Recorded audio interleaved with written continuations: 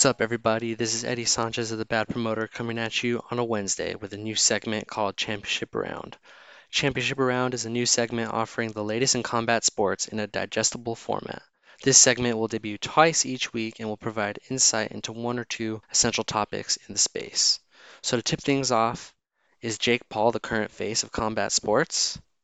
Now, before we dive too much into that nonsense, the drink of the day is a cool, cold, refreshing Bud Light. Now, what do they say? It's not the best, but it's also certainly not the worst. Bud Light, what can I say? It gets the job done. Now, Jake Paul, I certainly hate to say it, but he's kind of running the game right now. He's making huge news throughout the industry, both in boxing and now in mixed martial arts. As we know, a couple weeks ago, he signed a deal with PFL, and this is honestly groundbreaking. He's not only going to fight for the promotion, but his influence is also in co-creating a pay-per-view division called PFL Pay-Per-View Superfight.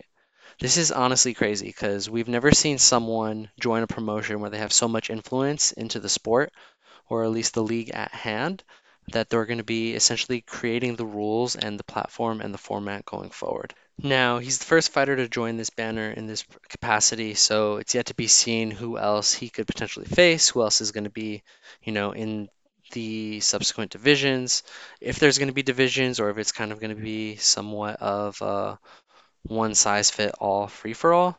All those details are yet to be seen, but given the work that the PFL has done in the past few years, I trust that it's going to be done swiftly and carefully and, with great care.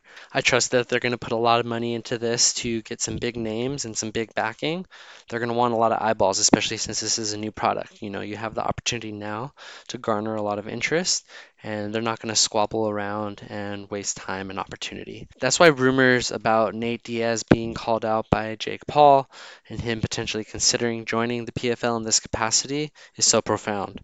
Because for someone who is so respected within mixed martial arts and someone who is going to be certainly financially motivated considering he has finally left the UFC, it's going to be tough to see a reason for why he would say no. So we'll see if that ends up happening. We'll see who else signs up with the promotion, and I'm looking forward to 2023. It's going to be a really big year for the PFL, for Jake Paul, and his involvement.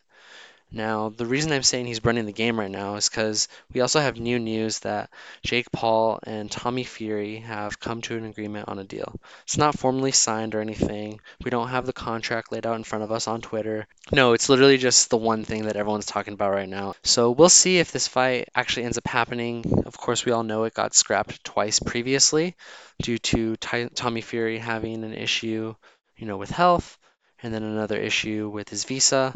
So we'll see what actually happens and if this fight takes place. But if it does, and I certainly hope so and certainly expect it to, just given the trajectory of both men and their careers, it's going to be a really nice one because, Tommy Fury is kind of at that point where he hasn't really taken advantage of the fact that he comes from a really big fight family. The opposition he's faced in the past has been light, to put it lightly.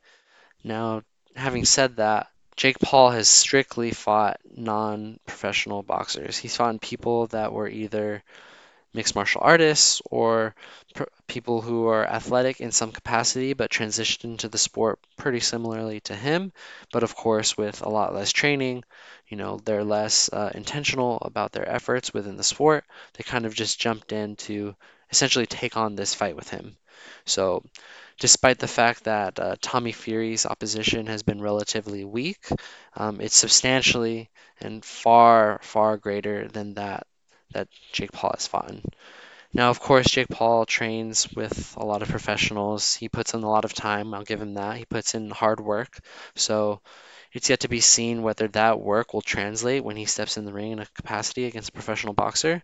But I would say that given how Tommy Fury portrays himself on social media and kind of the news and rumors that you read between the lines about him not necessarily taking training seriously, having problems and issues with weight, you know uh, being that he's gaining weight and not necessarily cutting appropriately, and not putting the appropriate amount of time in and training.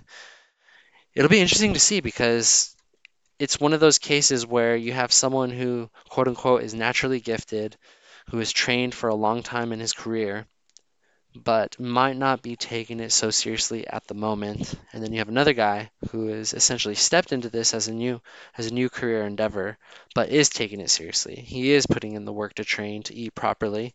And although he does have a lot of other endeavors in terms of social media and being an influencer, I trust that he's putting in the effort to at least make this right, competitive, and a good fight. Something that he wants, because at the end of the day, I feel like once he loses in boxing, a lot of that allure is going to, disappear almost immediately. Just given the fact that it's not like he's someone like an Adrian Broner who has once been great in the sport of boxing and has lost a lot of fights since.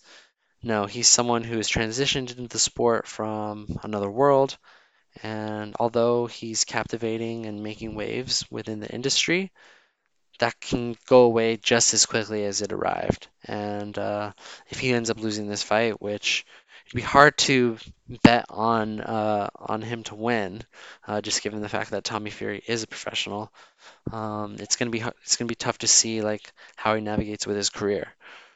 All right, everybody, that's championship round, and thank you for listening to the first episode. I'll come back with you in a few days with some more exciting news. As always, keep up with us on thebadpromoter.com and follow us on Instagram and Twitter at thebadpromoter.